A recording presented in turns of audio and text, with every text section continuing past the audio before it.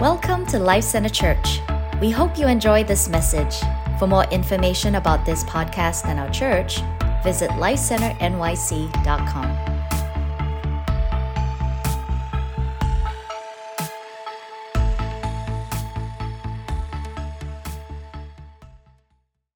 All right. Well, if you have your Bibles, you can turn with me to Matthew 6. And we're going to start at verse 9. Matthew 6, verse 9. I'm going to continue speaking on the Apostolic Church. Specifically today, I want to just address building in the kingdom of God. And so we're going to just open up. We've been reading this verse a lot when we have been talking on this subject, and so I figured let's just open up with it today. So Matthew 6, verse 9 says, "And in this manner," this is Jesus teaching the apostles how to pray. He says, "Pray in this manner. Our Father in heaven, hallowed be your name. Your kingdom come, your will be done on earth as it is in heaven. Give us this day our daily bread, and forgive us of our debts as we forgive our debtors. And do not lead us into temptation, but deliver us from the evil one. For yours is the kingdom and the power and the glory forever. Amen." Amen. And so one of the things that we have been establishing in this series is that God is the one that has called his church apostolic. And how do we know that? As the scriptures show us, even in Ephesians, that the foundation of the church, Jesus being the chief cornerstone, but it's built on the apostles and on the prophets. And when he established his first leadership team, if you will, who would be the ones who would birth the church would be called Christians for the first time in Antioch, but these ones that were leading, establishing, and laying the truths that they had been imparted to and taught to from Jesus himself, he called them apostles. And he could have called them anything. He could have called them prophets. He could have called them kings. He could have called them a lot of different titles that they would have, in a way, according to their Hebrew culture, understood.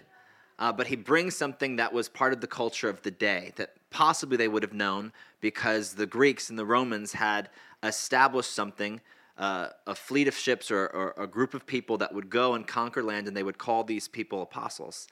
And what the apostles would do in warfare or in taking over countries or in taking over territories, they would go and they would, take authority, conquer the land. They wouldn't kill all the people. They would keep the people, and they would culturize the people so that when the Caesar would come, when the king would come to the land, that they would feel at home, not just in the culture, but even in the buildings and the way they did things and in so much parts of life. And so when Jesus establishes the early church, we see that he builds them on the foundations of the apostles and on the prophets.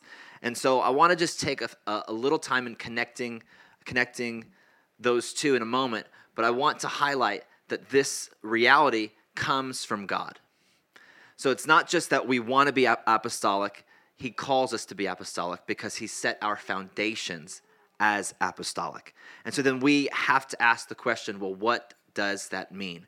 And when we're leading a church or we're members of a church or we're Christians and we're looking to help, answer the call of the Great Commission, answer the invitation of the Lord to do the greater works than these, we want to make sure that we're building and we're establishing things off of the original. If you remember, I told you a story of a pastor who was building a church, and he had a contractor, and he was super excited to build and bugged the contractor over and over again and said to the guy, "Just give me something to do." And so he finally gives him something to do. I got 100 2x4s, cut them 6 foot length, takes out the ruler, measures 6 foot, marks it on the board, puts it on the saw, cuts it, and then instead of taking the ruler back out again, he takes the piece he just cut, marks the next board, cuts that board. And then instead of even taking the first board, he just takes the one he recently cut and keeps using the most recent board as the next measuring line on that new 2x4.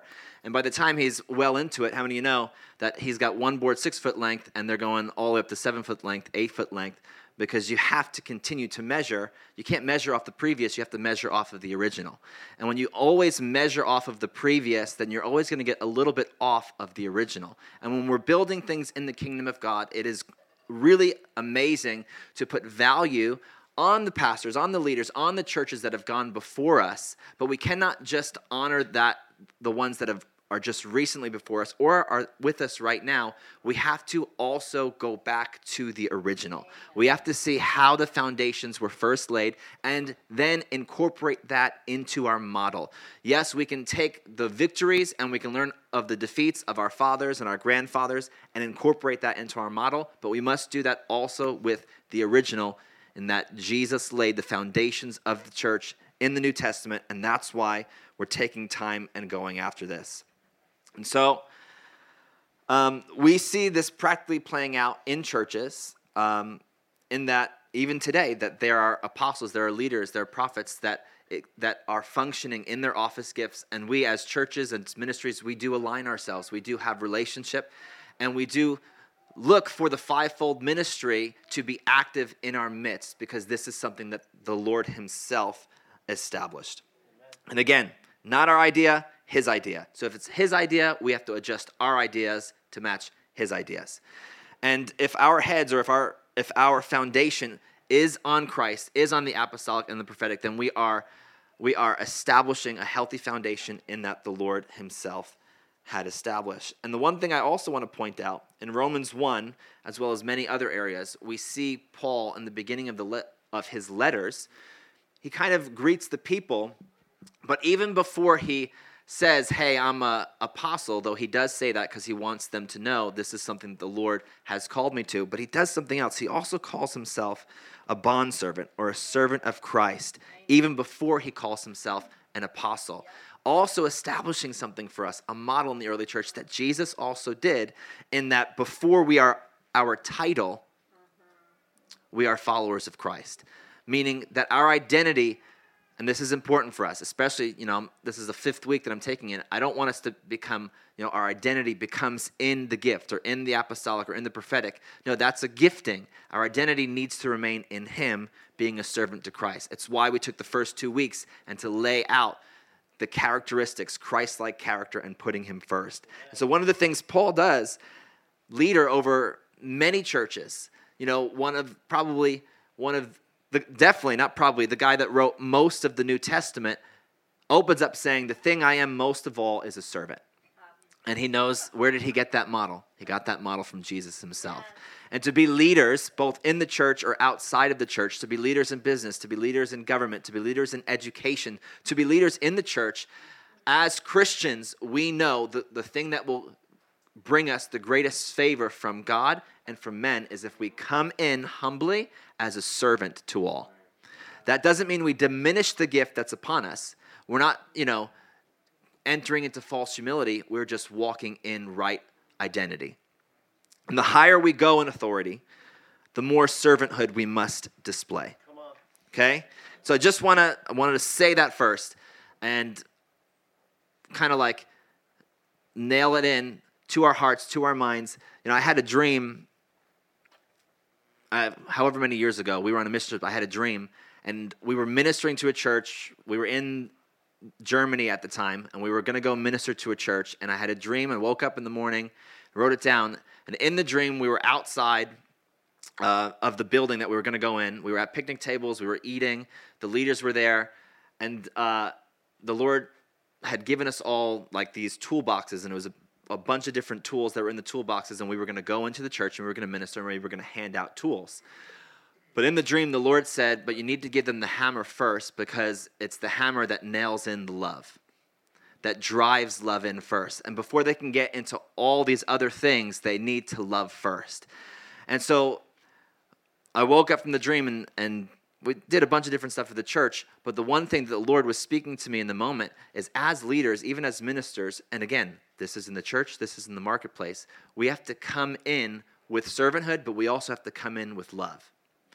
These are foundational things, and we see in Corinthians that if we function in our giftings, in our callings, meaning you could be excellent at church, an excellent pastor, excellent leader, you can be excellent in the business world, excellent in the educational world, because you're gifted and you know what you do really well. But if you don't do it with love, then you're building in vain. Then what you're building will actually burn away, and if you're not doing it in love, you're not building the kingdom. And as Christians, when we're called to build, we're called to build the kingdom of God. We're not building our own ministry. We could build our own businesses and build our own ministries and build our own schools and do these things because we're gifted. But then we just know that the scripture tells us that in that day, all of that burns away. And it's a sobering reminder, my life is not my own. Everything we do, everything we're building is for him. Why? To make him famous and to release the kingdom of God into this world so that men and women would know, not just through our testimony, not just through our preaching, but through our action and through our building and through our gifting, that we live our lives in such a way that it testifies of him and that draws all men unto him. And so one of the things that is foundational for an apostolic community is that we also work with the prophetic. I'm not going to spend a ton of time on that today because we have talked about it a lot. And also, we have a whole prophetic class. You can go to that. But as an apostolic people, we do need the prophetic in order to function in the fullness of the anointing of God. You know, sometimes God does assign us or give us assignments that seem and are impossible for us without the prophetic word of the Lord. And what I mean by that is the prophetic is not just the telling of what is to come. It's not just foretelling, but it's also forthtelling. Meaning, there are certain things that will not happen until someone speaks it out. The Father, in the beginning of creation, always intended to have sons. He always intended to have children. But it wasn't until he spoke the word that we were then created. It wasn't just the fact that he knew it was in his future. He spoke it out. It's how he established even the beginning of time.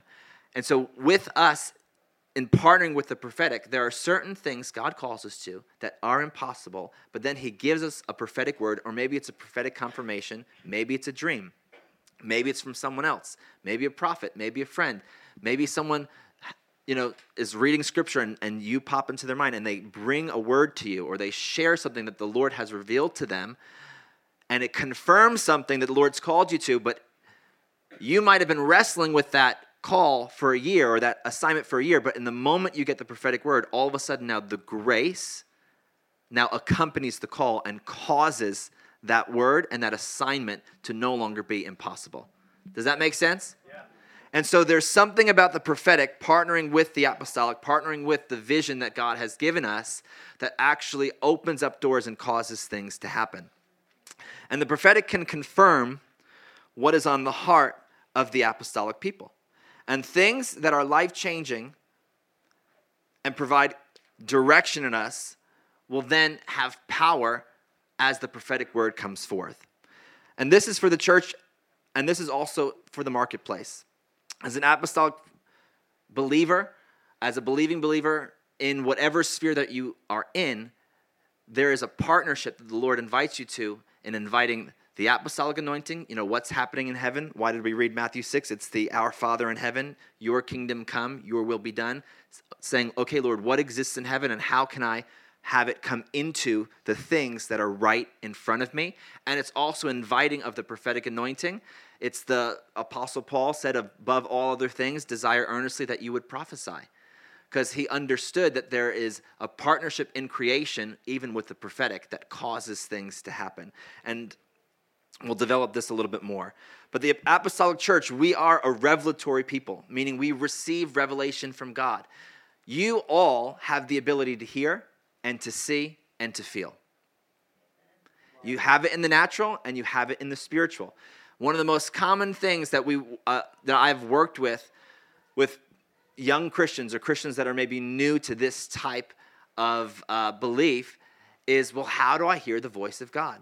Well, I want to live out my destiny. I want to do this. How do I know? It's just the question like, how do I hear God? How do I see God? How do I understand? How do I get revelation? And we make it into this high-pressure situation, and many times we'll just kind of come in and I'll say, let's just slow it down. Let's close our eyes. Let's ask the Lord. We're going to practice hearing God. And just like any other gift, if you were gifted at baseball when you were younger, and you naturally had hand-eye coordination, you could hit a ball, you could throw a ball, great, you're going to the World Series. But if you never practice that, you're not going anywhere. Just because you're naturally born with a gift, if you don't do something with the gift won't open doors for you.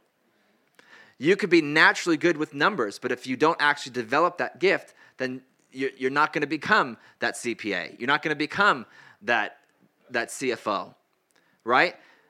If you're naturally good with children, you're probably still going to want to learn on how to raise kids because you're still going to have pitfalls in parenting. Even though maybe as a young person you're naturally good with children, as a parent there is growing and there is an equipping. There's a practicing that comes with parenting. That's why pray for the firstborns, right? We're practicing on them. God bless all you firstborns. I'm not a firstborn, so Jeff had all the practice. All right. Anyway, all that to say, when we're dealing with people that are coming in and saying, okay, how do I hear? Well, just say, okay, let's pray for something, whatever it is. Let's pray for our neighbor. Let's close our eyes and let's just say, Lord, what do you want to say about them? And the very first thing that comes to your mind, I would share that thing. I've learned my history with God that we have this unconscious thing in the back of our head that says, that might be God, but it's probably me. And what I've learned is to switch that around and start saying, well, that might be me, but it's probably God. And approaching hearing God in that way has given me freedom to take risks and actually find God on the other side of it.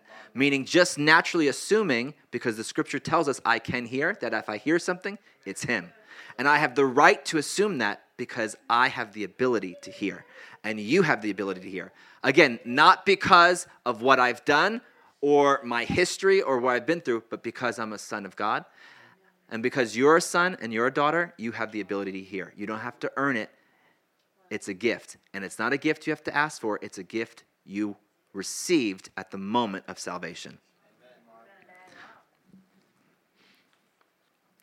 Now, we're not talking about extra biblical revelation. We're not getting new scriptures. The canon of the Bible is closed. However, we're asking the Lord for revelation. Sometimes it's a rhema word, meaning just a word for today, a now word, because we're looking for specific direction of the present or the future of what the Lord wants to do. And this is a way that we're partnering even with the prophetic anointing, asking God, where do you want to take us?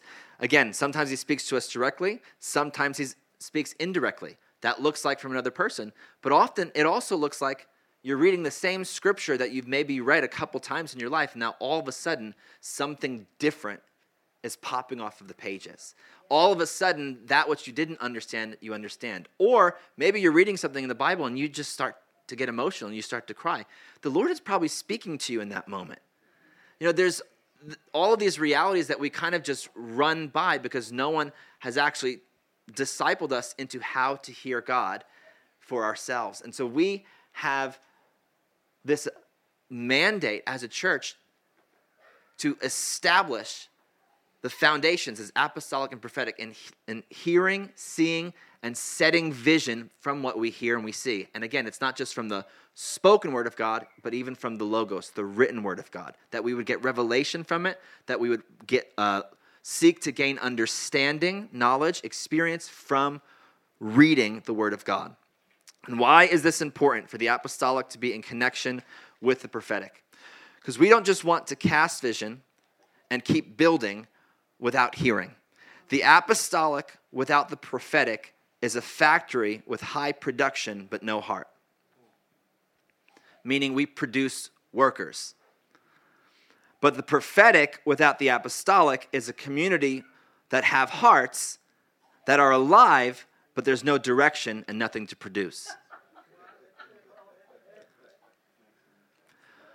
When you have both coming in together, you have hearts that are alive and you have vision to run with. So when they come together, you create life in the kingdom of God. And so it's super important.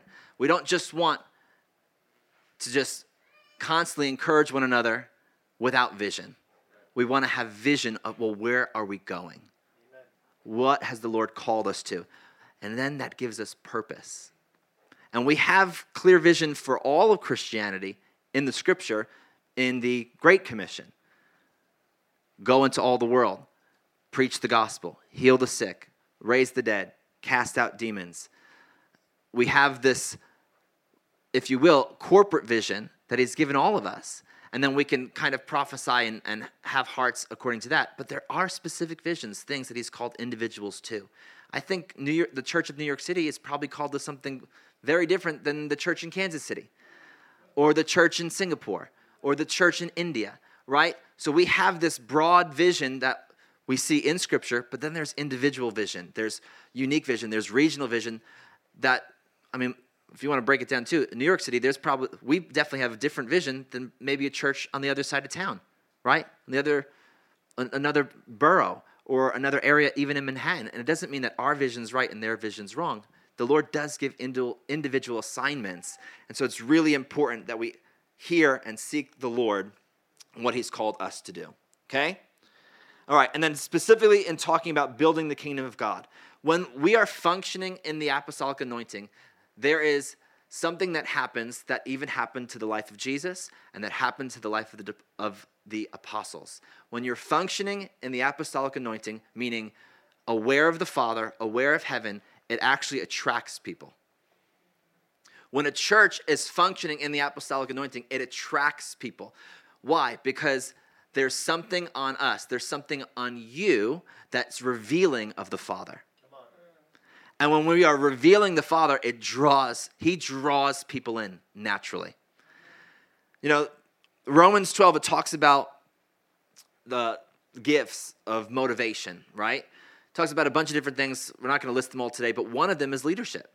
That there's actually a gift of leadership that can come upon you. And it's something you can learn skills, you can learn practicals in leadership, but there is a spiritual gift from God for leadership that comes upon you that is a gift of grace. And when we're stepping in the apostolic and we're coming up as leaders, there is a natural attraction that happens, that people get drawn to us because we have something they don't have. We have something from heaven. We have something from the Father.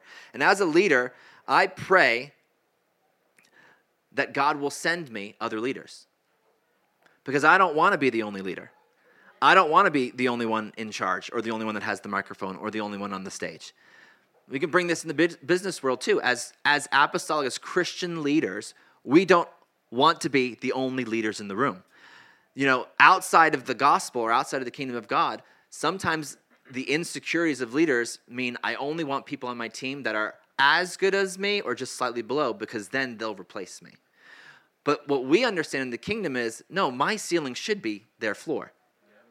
There isn't a jealousy issue.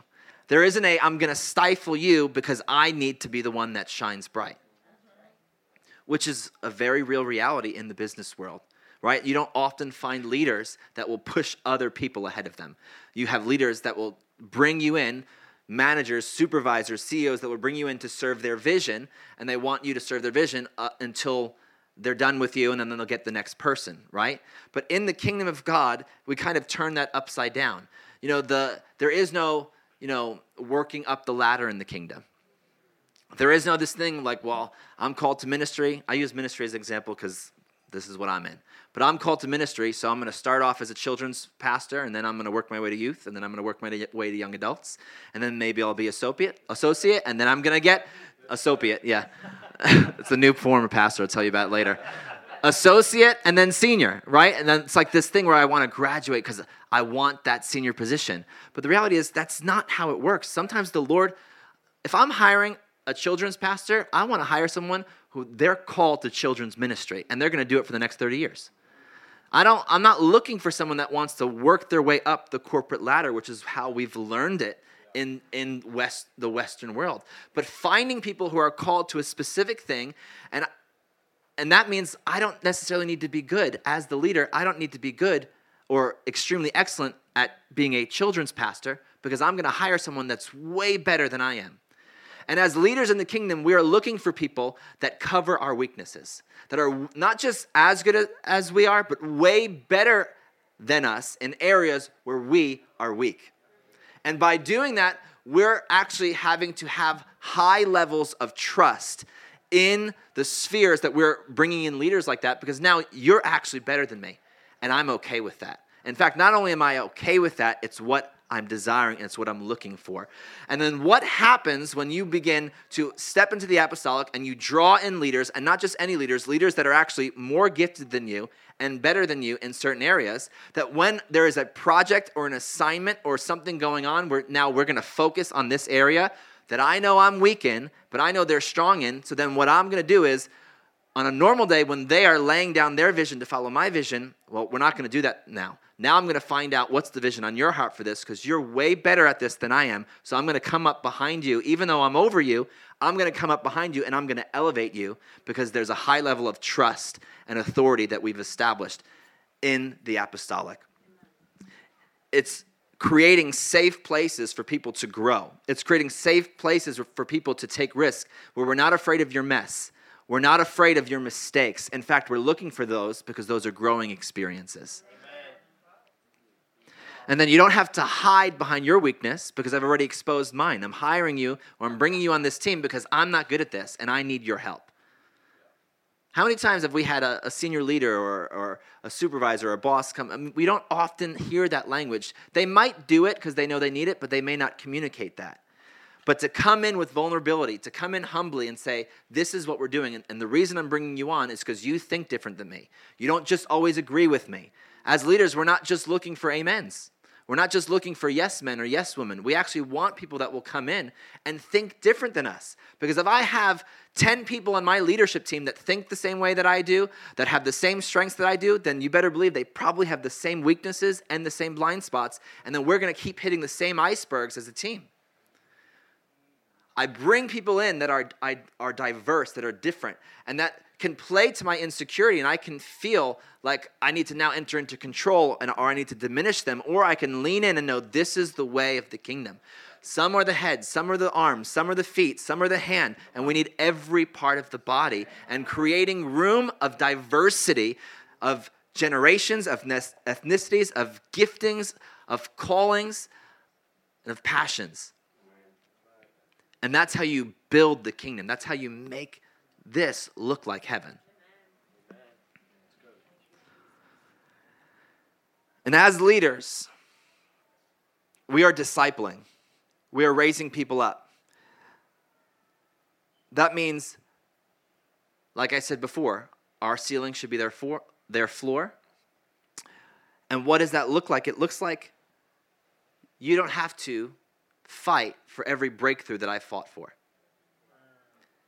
When you're, if just for lack of better terms, but when you step into or under my anointing, you get to function in that breakthrough because I've already fought and broke through in those areas. Now, there might be a day that you might have to do it for yourself, but as long as you're with me, you get to function in the grace of that gift and that breakthrough because you're coming alongside me. And when you honor a leader long enough, or you honor a CEO long enough, or you honor your supervisor long enough, the very breakthroughs and the giftings that are on their life will become the breakthroughs and the giftings that are on your life, because that's what honor does. It opens the door of favor for you to not have to fight a battle that was already fought and won. And then as a leader, the other way around, if I want to set up the next generation well, I need to disciple and bring people into that so that we can actually push forward and not keep going along the hamster wheel as a church and as the kingdom of God. You know, not all leaders are apostolic, but all who are apostolic are leaders. And I say that because I believe that everyone in this room is a leader in one way, shape, or form. I believe that the church, if you're looking at the prophetic words, that we will see a harvest, billion-soul harvest. We're going to see multitudes come into the kingdom of God. Well, if multitudes are coming in, then we need larger leadership teams. We need more churches. We need more ministers. We need more people equipped to disciple and to raise people up. And so, in a way, you know, even when I'm teaching to you guys, and I'm not looking at you guys as just, you know, regular average Joes in a room. I'm looking at you guys as leaders. You guys are leaders. The Lord's raising you up as leaders. He's giving you something to say. He's giving you something to do. He's assigning you things. He's giving you revelation. And he wants to instill high levels of trust with you. to the things that he's called you to. Romans 1, again, Paul says, we are bondservants of Jesus, called to be apostles. So when you come in, just remember, well, Pastor Rich said I'm a leader. Yes, you're a leader, and you're a bondservant to Christ. You come in humbly, you come in with humility, but you also come in with confidence of the gift that he's given you. Leadership doesn't mean we have to apologize for what we're good at. We come in humbly, but we come with confidence. Amen. All right. One of the other ways that we build the kingdom of God in establishing the structure is we align ourselves. I said this probably the second time, but the church, we're not meant to be a people that are isolated. We're not meant to be independent in nature. Now, we are able to do things on our own because we are gifted and skilled. However, we choose to do things in community, and we choose to do things in relationship. And that looks like multiple different things. Picture it like a family. And why a family? Because in many ways, not in many ways, you don't get to choose your family, right? You have who you have. And in many ways in the church, we try to leave the family model and we try to align ourselves with the people who we think we should align ourselves. Without realizing that probably the place that you're in, where God has put you, is the place where he wants to align you. And we come into maybe a desire or a vision or a thing that we think should happen. And because it's not happening right now in the place that we're in, we start to look for another place where it's happening. And that's okay if we want to glean and we want to learn. But if we treat our life that way, we will find ourselves in a different church and in a different community every few years.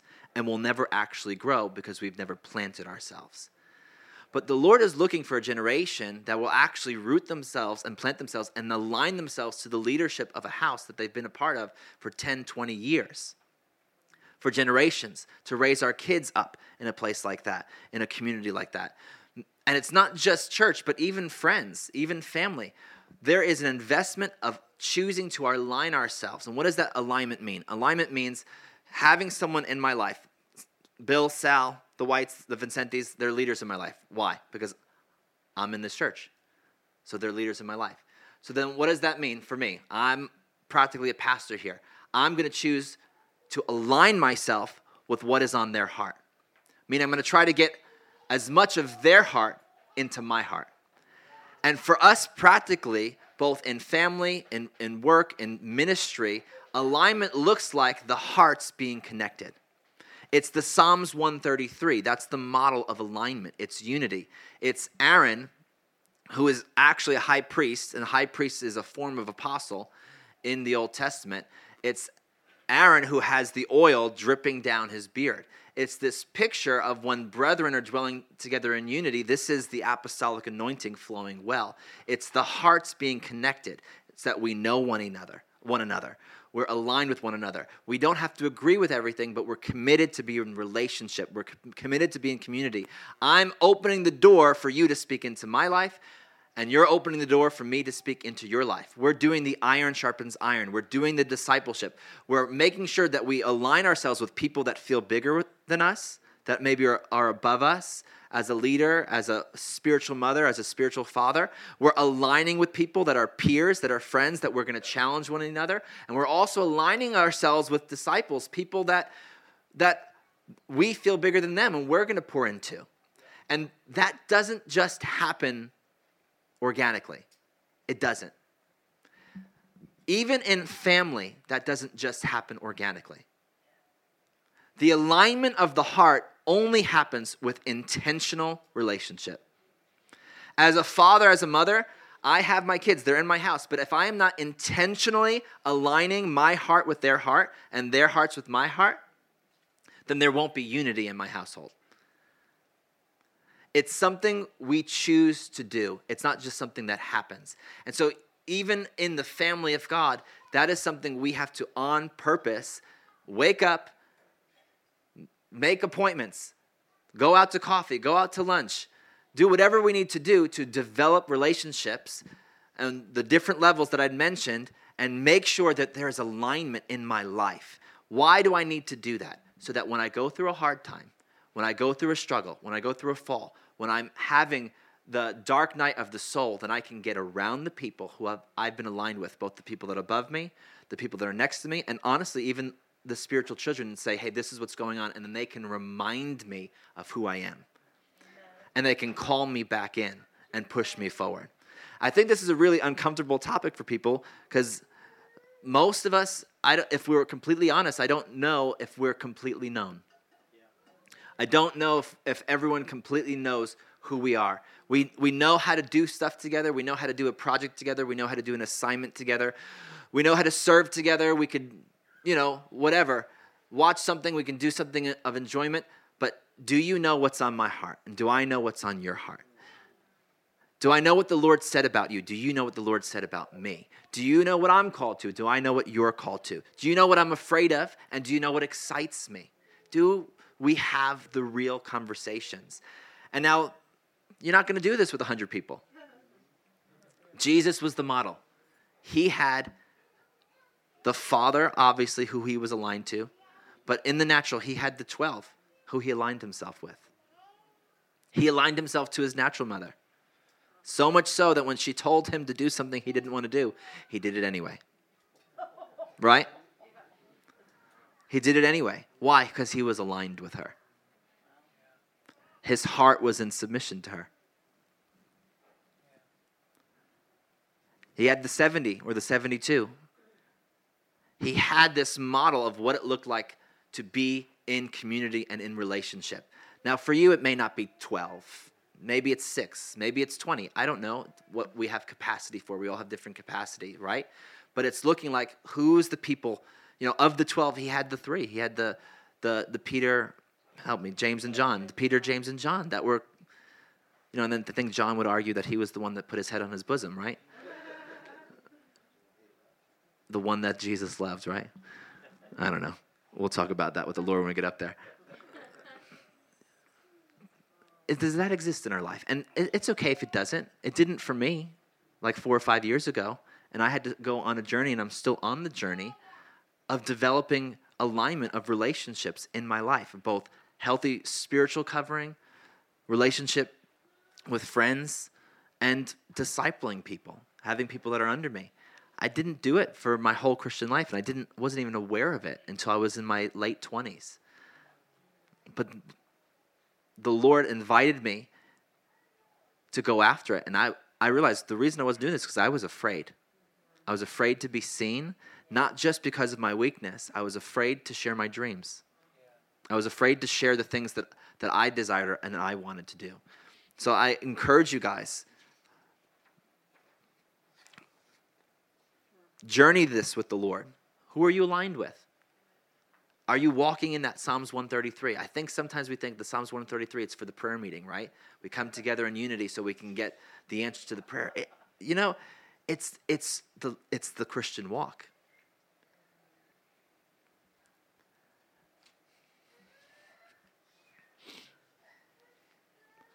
So if we find ourselves in major challenges, we can have those connections where that person or persons, they're willing to come and help us. And they're not afraid of our messes. All right,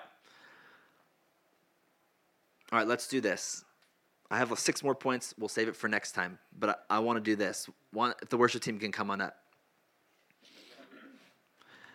I want to talk about one last thing as they're coming up.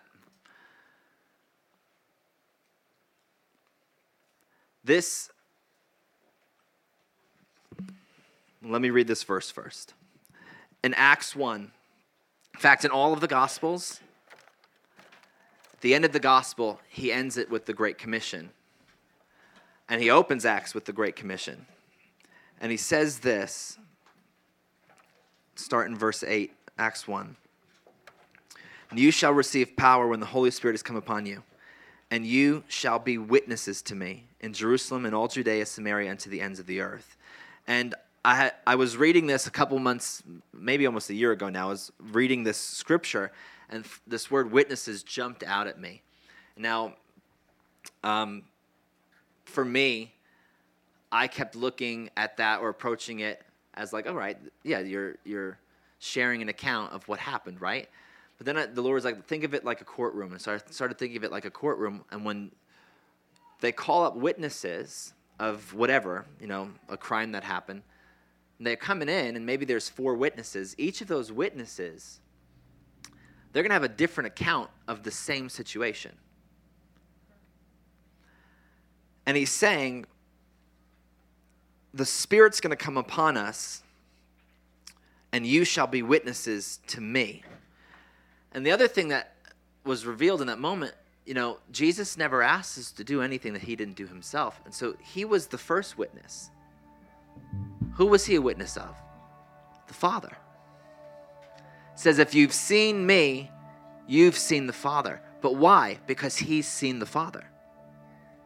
And he knew the Father. And he knew the ways of the Father. And then he turns around and he gives us this great commission. But one of the things he attaches it to is the Spirit's going to come upon us so that we would be witnesses to me, Jerusalem, Judea, Samaria, to the ends of the earth. We're called to represent him. So then it could be said of us that when the world sees us, they should see him. And if they see him, they'll see the Father.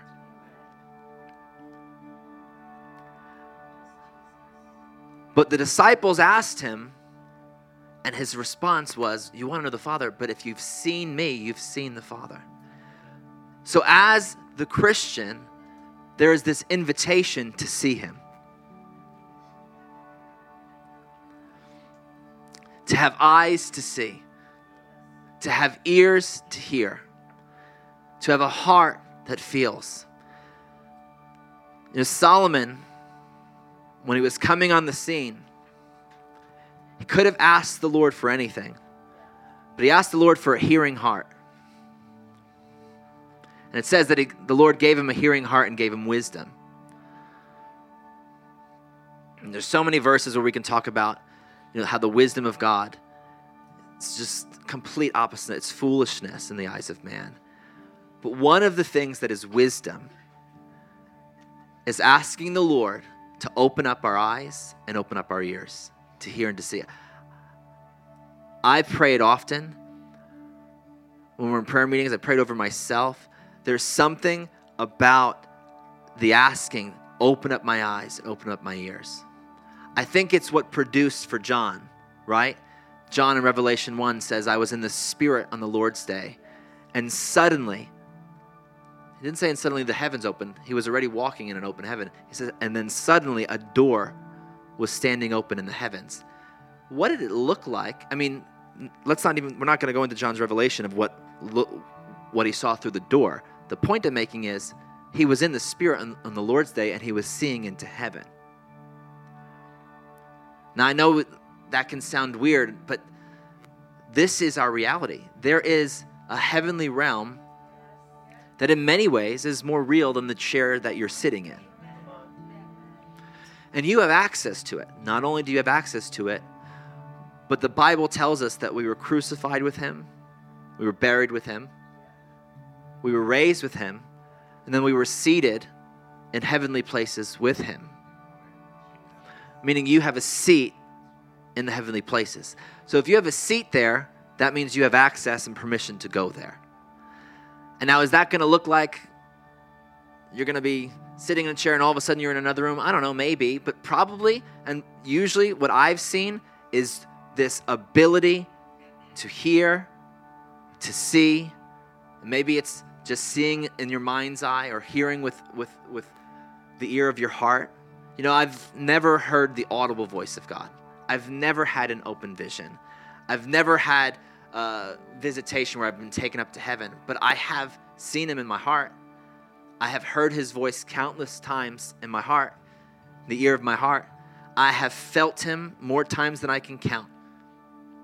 And that feeling, it's different every time, right? I could be in a meeting and I walked in and all of a sudden I feel peaceful, or all of a sudden I feel restful, or all of a sudden I feel joy or I feel heat or whatever. And many of us have experienced that. And what I am challenging you with is to take those experiences and lean in. Maybe you've never had something like that. Okay, well, like I said at the beginning of the message, it's the ask, and the first thing that comes to mind, it's probably Him. Write it down. But I believe, I don't remember if it's Ephesians 1 or Ephesians 3, but this prayer, Lord, open up the eyes of my heart, open up the eyes of my understanding,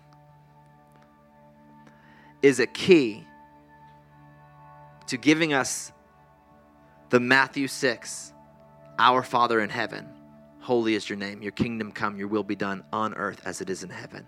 If He's assigned us to bring heaven to earth, then we need to take the authority and the invitation that we have to access heaven and put it into practice. As an apostolic people, we're called to build the kingdom of God. But to do that, we need to make sure that our ears are unclogged, our eyes are cleared up, our heart is cleared up, so that our senses are awakened, so we can have experiences like John. I used to pray, and have prayed still to this day, God, if I could see what John saw, then I can live as he lived. If I can see what Peter saw, if I can see what Paul saw, then I can live as they lived. And the Lord spoke to me, and He's like, Rich, you have the same access that they have to me.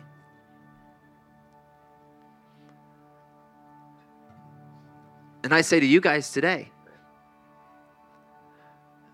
you have access, not because you've earned it, because it's a gift. The ear to hear, it's a gift. The eye to see, it's a gift. The heart to feel, to know, the mind of Christ, it is a gift. And I love how Chris Valentin put it.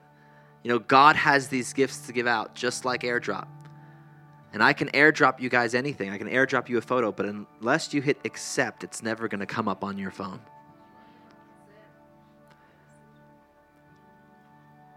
Why don't you guys stand with me?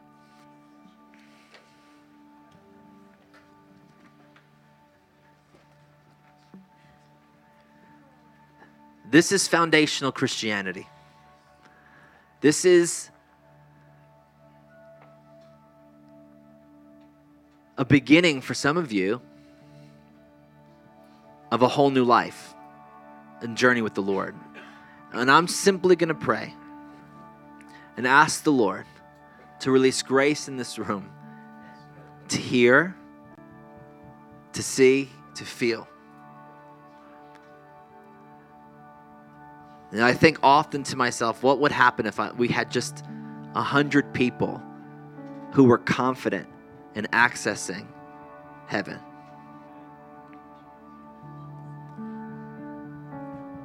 I think you could turn the whole financial district upside down. Father, we recognize your presence in this room even now.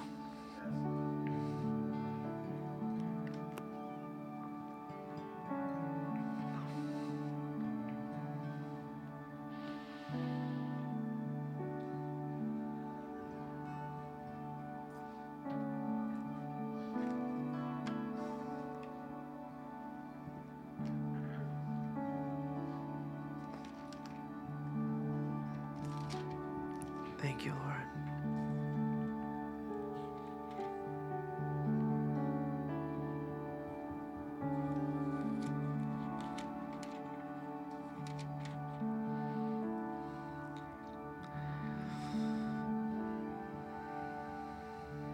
I'm going to read this prayer over us.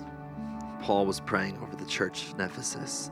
Just put your hands out. Just receive this prayer from the scripture today.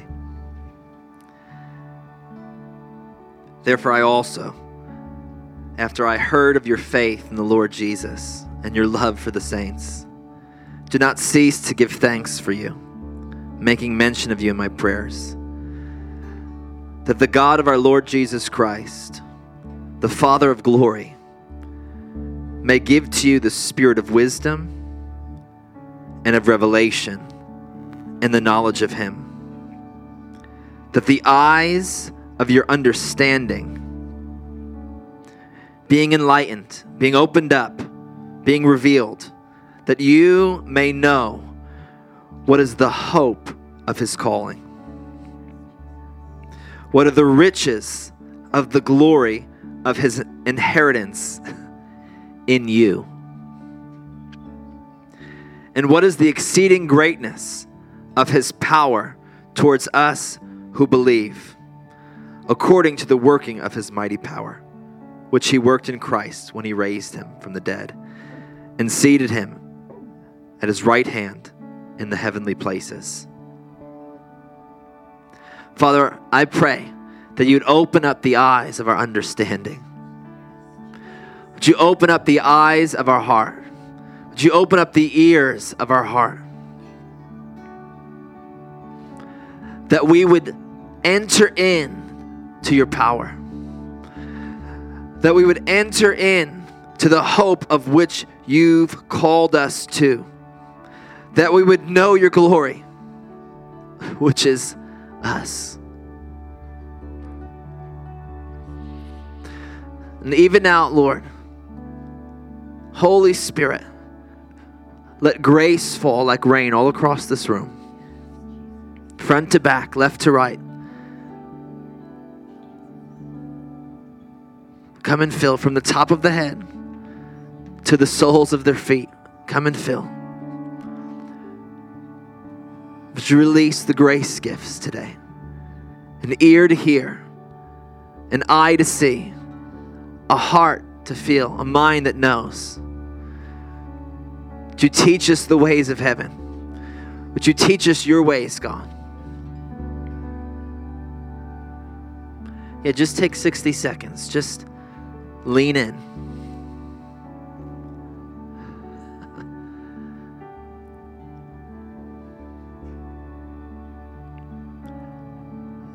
I see the Holy Spirit filling many of you right now. Increase, Lord.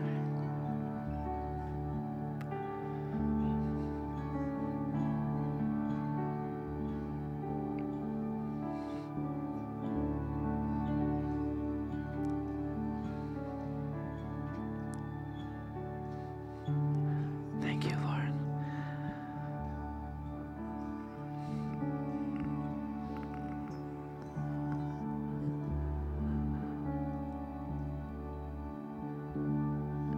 If you're here in the room and you feel the presence of the Lord on you, I do want to invite you to come to the front.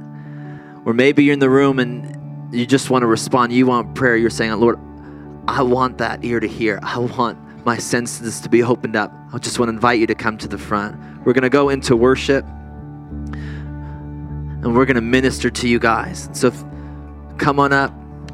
I know many of you, you're still speaking to the Lord. Continue to do that. But we want to pray for anyone who's feeling a tangible presence of the Lord. For anyone that even wants to respond and say, I need that. I want to hear. I want to see. I want access to heaven. We want to minister to you.